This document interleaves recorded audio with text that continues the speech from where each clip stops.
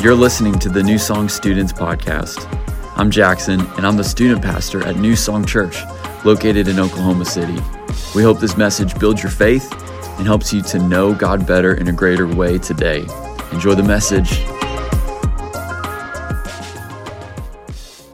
That's right. Well, tonight, New Song students, we aren't kicking off a new series because we're in unseries.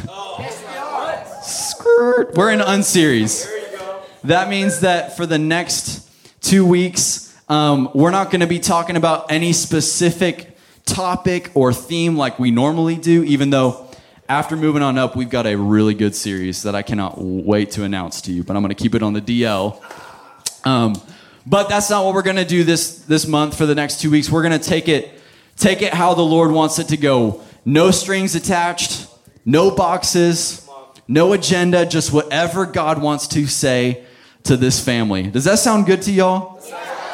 That sounds good to me. So I've got a word for you guys tonight. I'm so excited to share it. So if you've got your notes, you're taking notes.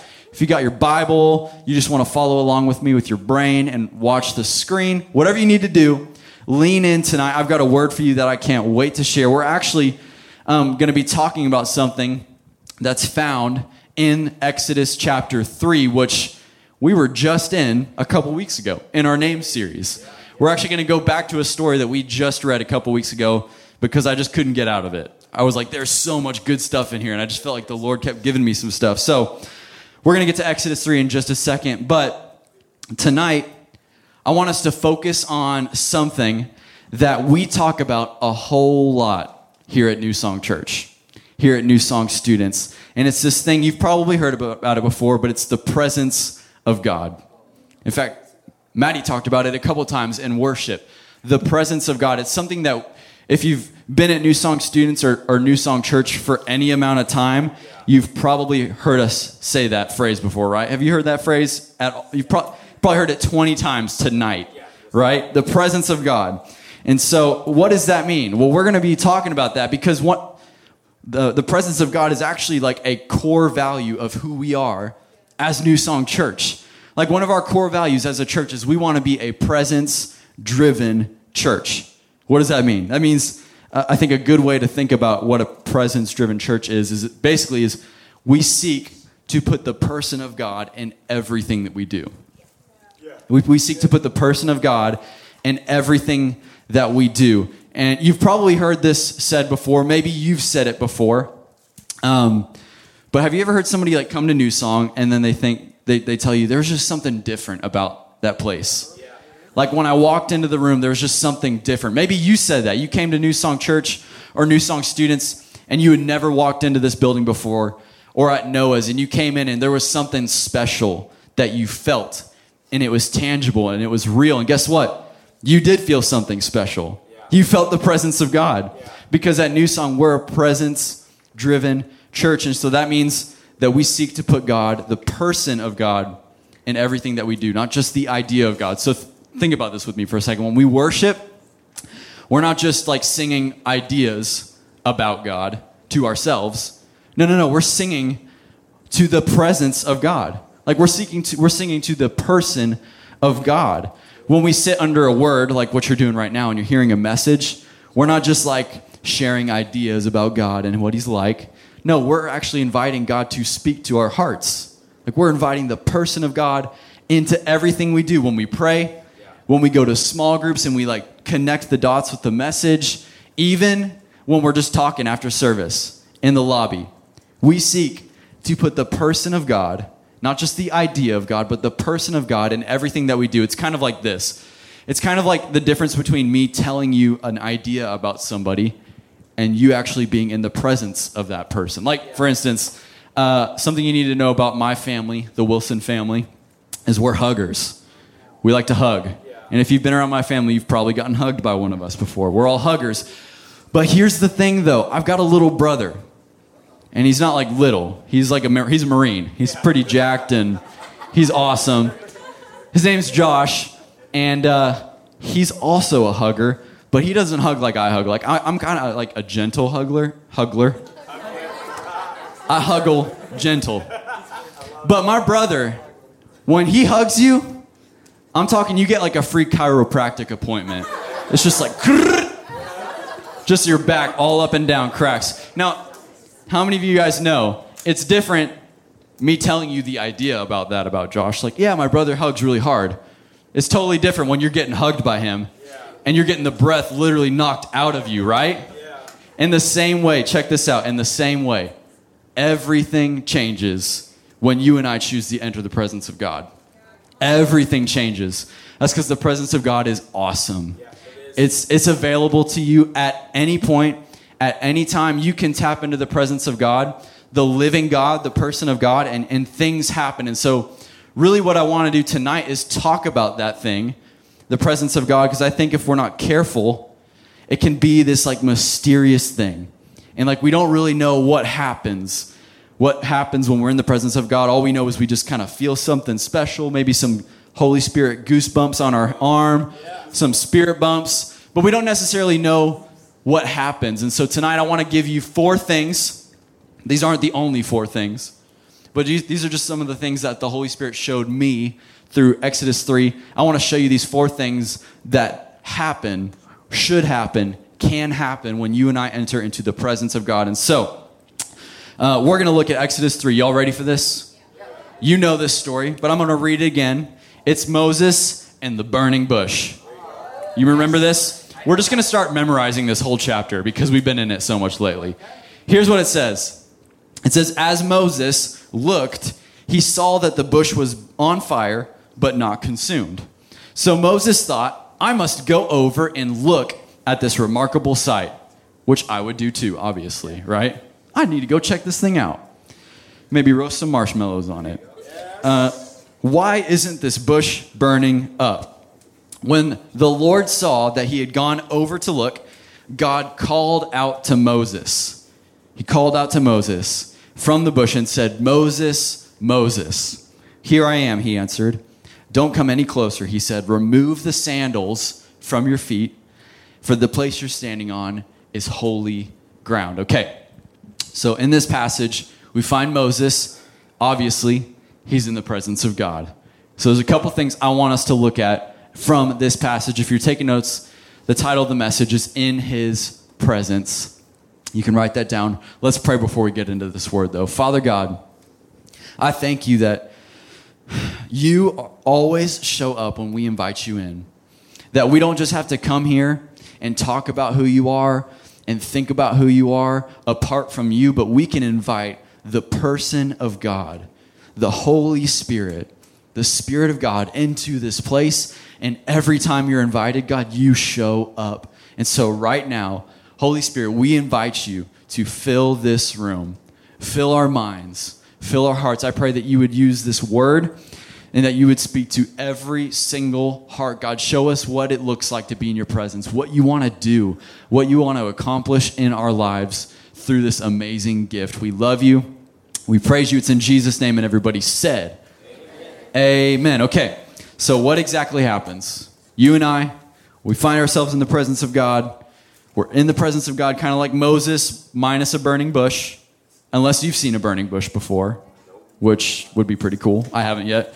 The first thing that I want us to see, that we see in this story, is point number 1. In the presence of God, we are seen. In the presence of God, you and I are seen. Check this out. Verse 4 says this. When the Lord saw that he had gone over to look, God called out to him from the bush and said his name, Moses, Moses. So check this out. This may sound like a pretty obvious or kind of dumb point, but it's an important one because Moses is seen in the presence of God. And I love, who was at church this past week? And we had a guest speaker. His name was Pastor Steven. Really good word. If you haven't gotten to listen to it, I'd encourage you go back and listen to it. But one of the things he talks about is he talks about how when we look back at history or when we read the Bible, sometimes we don't fully understand like what people went through, right?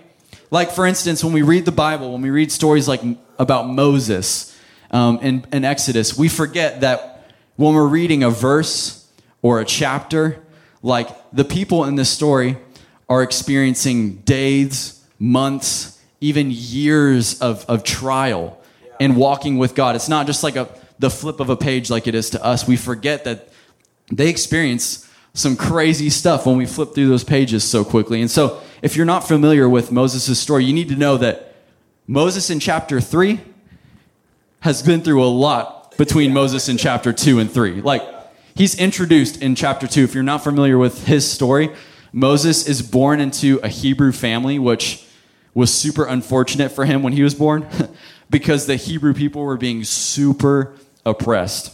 They were living in Egypt under this terrible king named Pharaoh.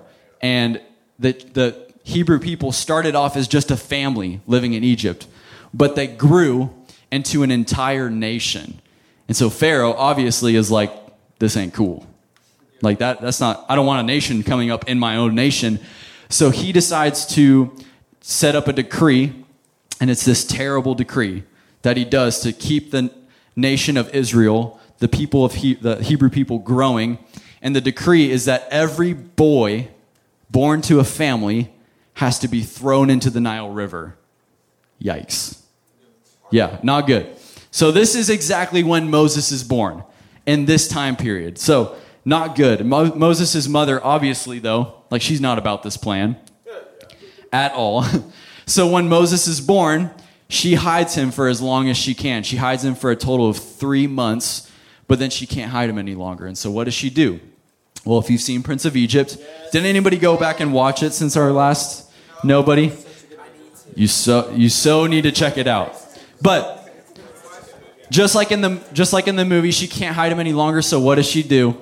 She puts him in a basket. She floats him down the river, and she trusts that God is just going to make something happen out of this terrible circumstance. And the crazy thing is he does. Because Moses floats down the river, Nile, and ends up in front of the very king's house that is trying to kill him. And the king's wife, Pharaoh's wife, comes out to bathe in the river. She hears a baby crying, and then she decides to raise Moses as her own child. So in the very instant, in a single moment, Moses goes from being completely unwanted, completely unseen, a baby floating down the river, left for dead, literally, to being a prince. Like, in one moment, just becomes a prince. And so he literally grows up in royalty, with everything he could ever want, everything he could ever need. And we don't know exactly how much time goes by. All we know is that in chapter 2, it says that when he was grown up, something happens to Moses that completely changes the direction of his life forever. One day he's out and he sees an Egyptian beating a Hebrew person. And Moses knows that he's obviously not Egyptian. Like, he knows he's a Hebrew, and he sees this happening, and it hurts his heart so bad. He gets so upset that he gets so flustered he actually kills this Egyptian, commits murder, and freaks out, obviously, because he's the son of Pharaoh. Freaks out, panics, and then flees from Egypt. So check this out. I say all of that to say this. Moses in chapter 2, where he's a prince living in Egypt, compared to Moses in chapter 3, where he's on the mountain with God in front of the burning bush, he's just a shepherd. That total time period is a total period of 40 years. One chapter. 40 years goes by. And I want you to really put yourself in Moses' shoes for a second. Moses goes from living in the spotlight, having everything he could ever want, living a glamorous life, to living in complete obscurity. Nobody knows him. He's unseen. He's a forgotten shepherd in the mountains. He's reduced to a guy watching sheep by himself 40 years later. I like the way a commentator puts it. He puts it like this. For 40 years, Moses lived as an obscure shepherd in the desert of Midian. At this point in his life, he was so humbled that he didn't even have a flock to call his own. The sheep that he was watching was his father-in-law's. So check this out. I think it's safe to assume Moses probably isn't feeling very seen right now before the burning bush. He's probably not feeling very loved by people, by the spotlight, obviously. He's forgotten. He's just watching sheep by himself. But then God shows up. God shows up and calls out his name. And God sees him. And here's what we need to know. When we step into the presence of God, New Song students, we're reminded that we're important to God. You are important to God. Like, you matter to God. Isaiah 43 says this, "But now, this is what the Lord says. He who created you, Jacob, he who formed you, Israel," check this out, "do not fear. I have redeemed you. I have summoned you," or called you by name. You are mine. You are God's. Look at this. Luke 12 says this, "Indeed, the hairs of your head are all counted. Don't be afraid. You are worth more than many sparrows." God cares about you. When you're in the presence of God, something that will, should, can always happen is you will be seen by God. You know, there was a season in my life where I wanted to be seen by God. Like, I grew up in church and I believed in God all the way through my childhood. But when I got into high school, I was really plugged into a youth group just like you guys are right now. And I started wanting to know that I was seen by God. Like, I started hearing about how God wants to talk to you. This stuff that we're talking about right now, and God wants to spend time with you. You're important to God. And I wanted to know that for myself. And one night we were at our youth group having a presbytery night, which, if you're not familiar with that basically just means we had a pastor at our church pray for all of us as students. And she came up one night and she just started telling, like, she's literally just up here like this, and we're all in there. And she starts giving out words to people of things that God was telling her for people. And so I'm in the crowd, and I'm obviously like, man, it would be so cool if I got a word from this lady. Like, that would make me feel really seen by God. How many of you know, if some random pastor came up here and was like, "Hey, I got a word for you. Never met you before," and it made sense, that would make you feel pretty seen, right? So this amazing pastor, she comes up, she's giving words to all these people in our youth group, and I'm just like, my mind is being blown because I know everybody in the room, and what she's saying is like spot on. And it's like coming towards the end of the night, and I haven't gotten a word yet. And I'm kind of like, man, I was really hoping I would get a word. And she was like, okay, this last word is really weird, so hang in with me. But months ago, I was praying for you guys, and for some reason, I kept getting this picture of like a sea of white cars with one red car just like weaving in and out of all of these white cars. And the second I heard this, I was like, I kind of stood up a little bit in my chair.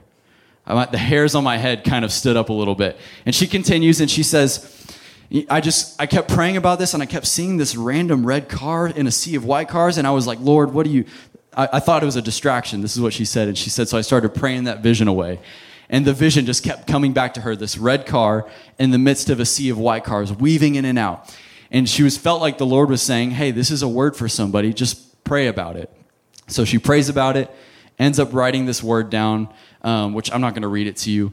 But she goes up on the platform, and she begins to say this. And the second she says, I saw a red car, everybody in the room went, Jackson, because, and she didn't know I drove this car, but she drove in that night, and this is the car that was sitting out front of New Song or Gateway students.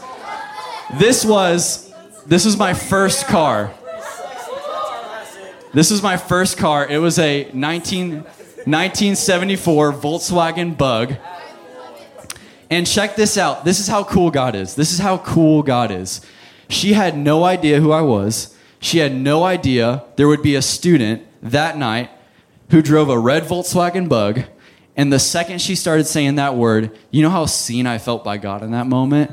I felt so seen, so important by God. And this is what you need to know tonight, New Song students. When you come into the presence of God, God wants you to feel seen because you are important to God. You matter to God. The second thing that we see happen with Moses, and that happens with us, is this. We are humbled. Say, we're humbled. Oh, you could say it better than that. Say, we're humbled. We're humbled. There we go. Verse 5, check this out. It says, do not come any closer, he said. Remove the sandals from your feet, for the place you're standing on is holy ground. Now, this is a small detail. I think we could easily just like run past this detail, Moses taking off his sandals, but this will preach really hard. Him taking off his sandals, it's not just God being like, what up, Moses? Like, mi casa es tu casa. take off your sandals, bro. Like, just come relax, hang out with God. It's not like that kind of taking off his sandals. When he's asking Moses to take off his sandals, what he's really doing is he's inviting Moses to humble himself in this moment. And really what he's inviting him to do is remove something that might give him validation apart from God. And here's why I say that. It's because in biblical times, obviously, not everybody had sandals. If you were poor, if you didn't have a great upbringing, if you were a servant, you did not have sandals on your feet. And Moses, he came from a pretty glamorous life in Egypt. In fact, I'm sure in Egypt he was rolling around with some pretty nice sandals. In fact, I think I found a pair of sandals that he was probably rocking around the pyramids with. Some Air Pharaohs. No, those are Air Pharaohs. But Moses was probably running around the pyramids with some sandals like this. But here's why I say that. Now we find Moses. We find Moses as a shepherd. He's unforgotten, unseen. He's in the mountains, but he's still got a pair of sandals. He still has something to remind himself of his past life, that he's important, that he's different, that he's got sandals, he's protected. And God, in this moment, invites Moses to give up his sandals. And I think we can look at this detail and think, what's the big deal? It's just a pair of sandals. But it is a big deal because guess what? Clothing is a big deal to us. And it's been a big deal to people since the beginning of time. Like, how many of you know we use clothing to as an identity agent for us, right? Like, you dress a certain way because you think that's who you are. And you dress that way to validate who you think you are, right? We all do this. When I was in college, I hung out with a group of friends, and we were all really into hardcore bands. And so we all wore hardcore band t-shirts because we wanted the world to know I'm pretty tough. And I'm in a hardcore band. And so we wore these shirts to validate who we thought we were. We wear clothes. Sadly, we've all done it before. We wear clothes, and we use clothing to judge the status of other people. Like, we look at other people and we judge them instantly based upon the clothes that we wear. Do we not? I can remember when I was in middle school and high school going to the skate park. And this is my BC days, okay? I'm saved now. But I would be judging every person at the skate park, and I'd be like, you're a poser. You're a poser. Based upon the clothes that they were wearing. Clothing is powerful. Clothing is so powerful, and it's been powerful since the beginning of time. I mean, look at Adam and Eve. What is the first thing that they do when they realize they've sinned? They make some clothes. They cover up their insecurity. They cover up their shame. They look at themselves and they're like, I don't like what I see. I'm embarrassed. And clothing is what they run to cover up. And so check this out. When Moses is inviting God to remove his sandals, it's so much more than just a ritual. It's so much more than just a ritual. It's God inviting Moses to say, hey, in this moment, Moses, in this moment where it's just you and me, are you willing to remove something that might give you validation apart from me? Are you? And you know what I love about this is God isn't like, hey, Moses, I need you to throw your sandals in the fire because you don't need them anymore. All you need is me. That's not what God is saying. He's just saying in this moment, hey, when you're in my presence, are you willing to let that thing go for a second? That thing that might give you validation, that thing that's in your life that you look to for your identity or you look to hide behind, are you willing to lay that aside in my presence? This is what happens when we're in the presence of God. We're humbled. In this moment, Moses is invited to step into the revelation that the value of his life is not found in a pair of sandals, but it's found in the God who knows his name. Point number 3 is this. We are washed. Somebody say we're washed. We are washed. Okay, for this point, I actually want to jump over to the New Testament real quick. I want to jump into the story where we find the disciples in the presence of God because they're with Jesus. And so if they were with Jesus, they're always in the presence of God, right? In John 13, here's what happens in the Last Supper. Here's what it says. It says, so he got up from supper. It's talking about Jesus. Laid aside his outer clothing, took a towel, and tied it around himself. Next, he poured water into a basin and began to wash the disciples' feet and dry them with the towel that was around him. Pause. Right here, we literally see Jesus showing us the power of clothing, right? Because he takes off his robe, he puts a towel on his waist, and he literally makes himself look like a servant in the room. So check this out. Let's continue. He came to Simon Peter, who asked him, "Lord, are you going to wash my feet?" Jesus answered him, "What I'm doing you don't realize now, but afterwards you're going to understand." "You will never wash my feet," Peter said. Jesus replied, "If I don't wash your feet, you have no part with me." Somebody say, boom. Mic drop, Jesus. Okay, so what we see right here is we find out that point number 2, we're humbled in the presence of God. And point number 3, we're washed by God in the presence. We find out that both of these points are actually hand in hand with each other. Because in this moment, we see that God is really what he's trying to do when he humbles us is he's trying to say, hey, if you humble yourself, then I can wash you. And what we see in this moment is Peter actually denying Jesus from getting washed by him. He's like, "No, Jesus, you can't wash me in this moment." He's saying, "You're Jesus.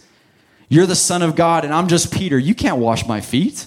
What are you doing, Jesus?"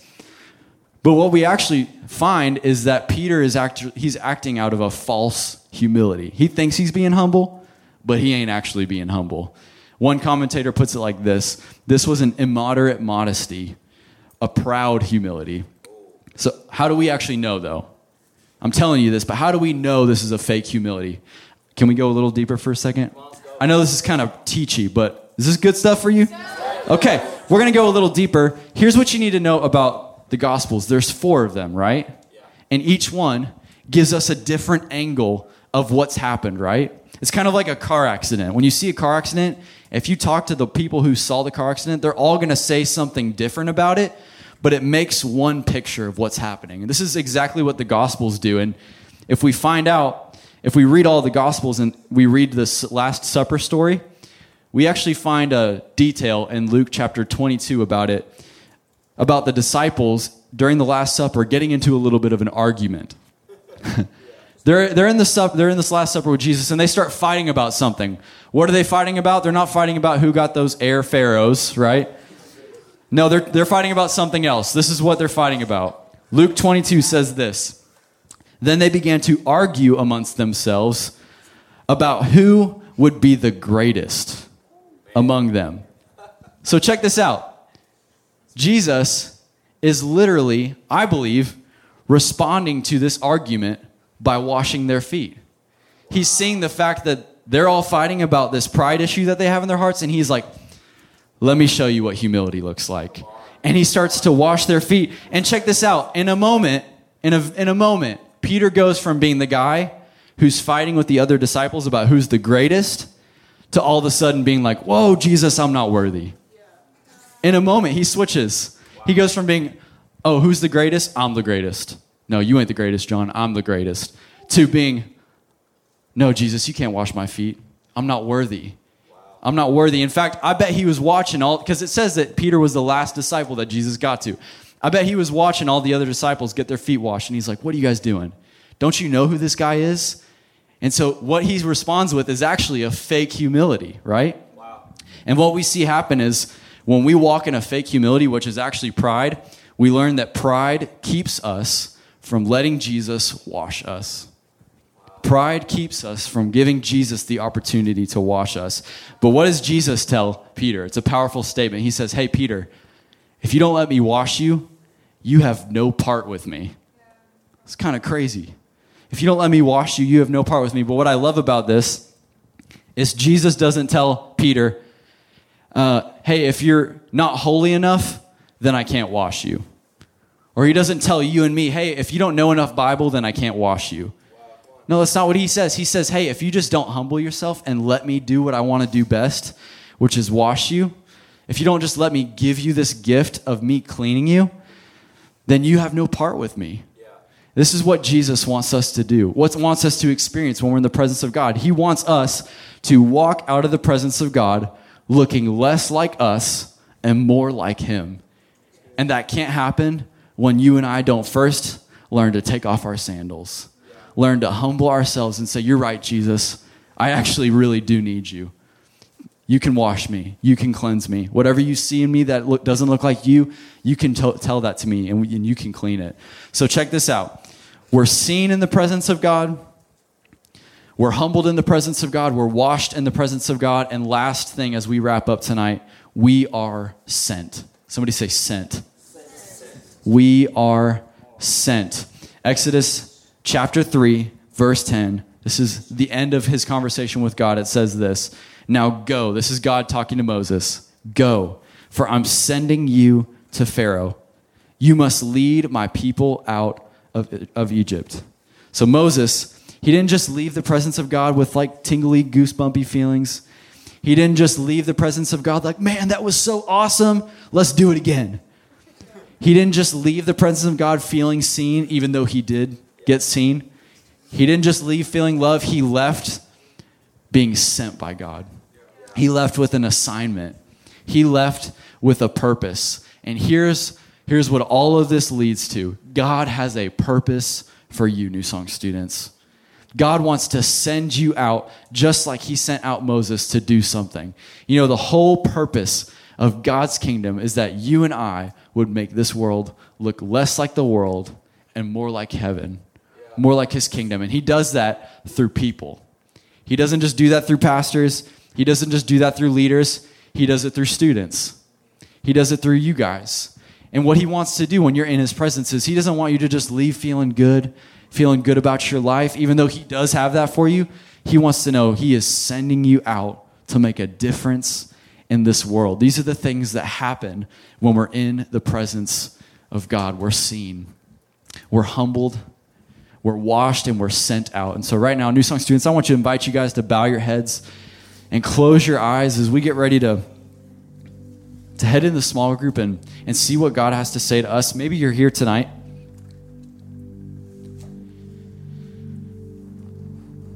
and you know what happens in the presence of God. You've experienced one of these things, one of these four things. Maybe you've experienced all of these four things. And if that's you, I'm so excited for you. And I know that God has so many more sweet and powerful encounters for you where you're going to come into his presence and you're going to be lacking something. Maybe you're going to come into his presence feeling unseen, feeling like nobody loves you, and you're going to leave his presence totally different. There's going to be times where you come into his presence and you're going to come in holding on to things that you look to for validation. Whether that's a talent that God's given you or a relationship God's given you. And he's going to ask you, hey, for this moment, will you put that aside for me? Will you put that aside so I can do another thing, which is wash you, cleanse you, make you look more like me? Make it to where when people see you, they don't see you, they see Jesus all over you. Or maybe you're here tonight and you lack purpose. You don't know what you're here for.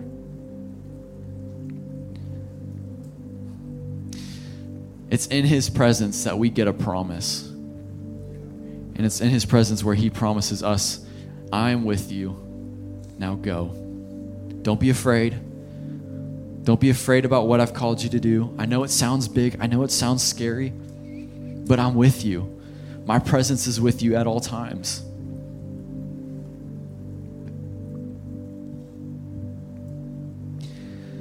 Before we close, I just want to invite you you can say this in your heart. Just say, Holy Spirit, what are you saying to me through this message? Right now, we're going to invite the person of God, not the idea of God, the person of God into this very moment. Right now in your heart, say, Holy Spirit, what are you saying to me through this message?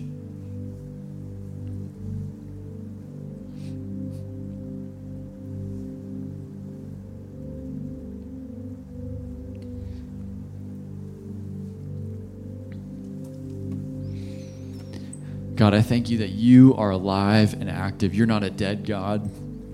You're not a distant God. You're a good Father.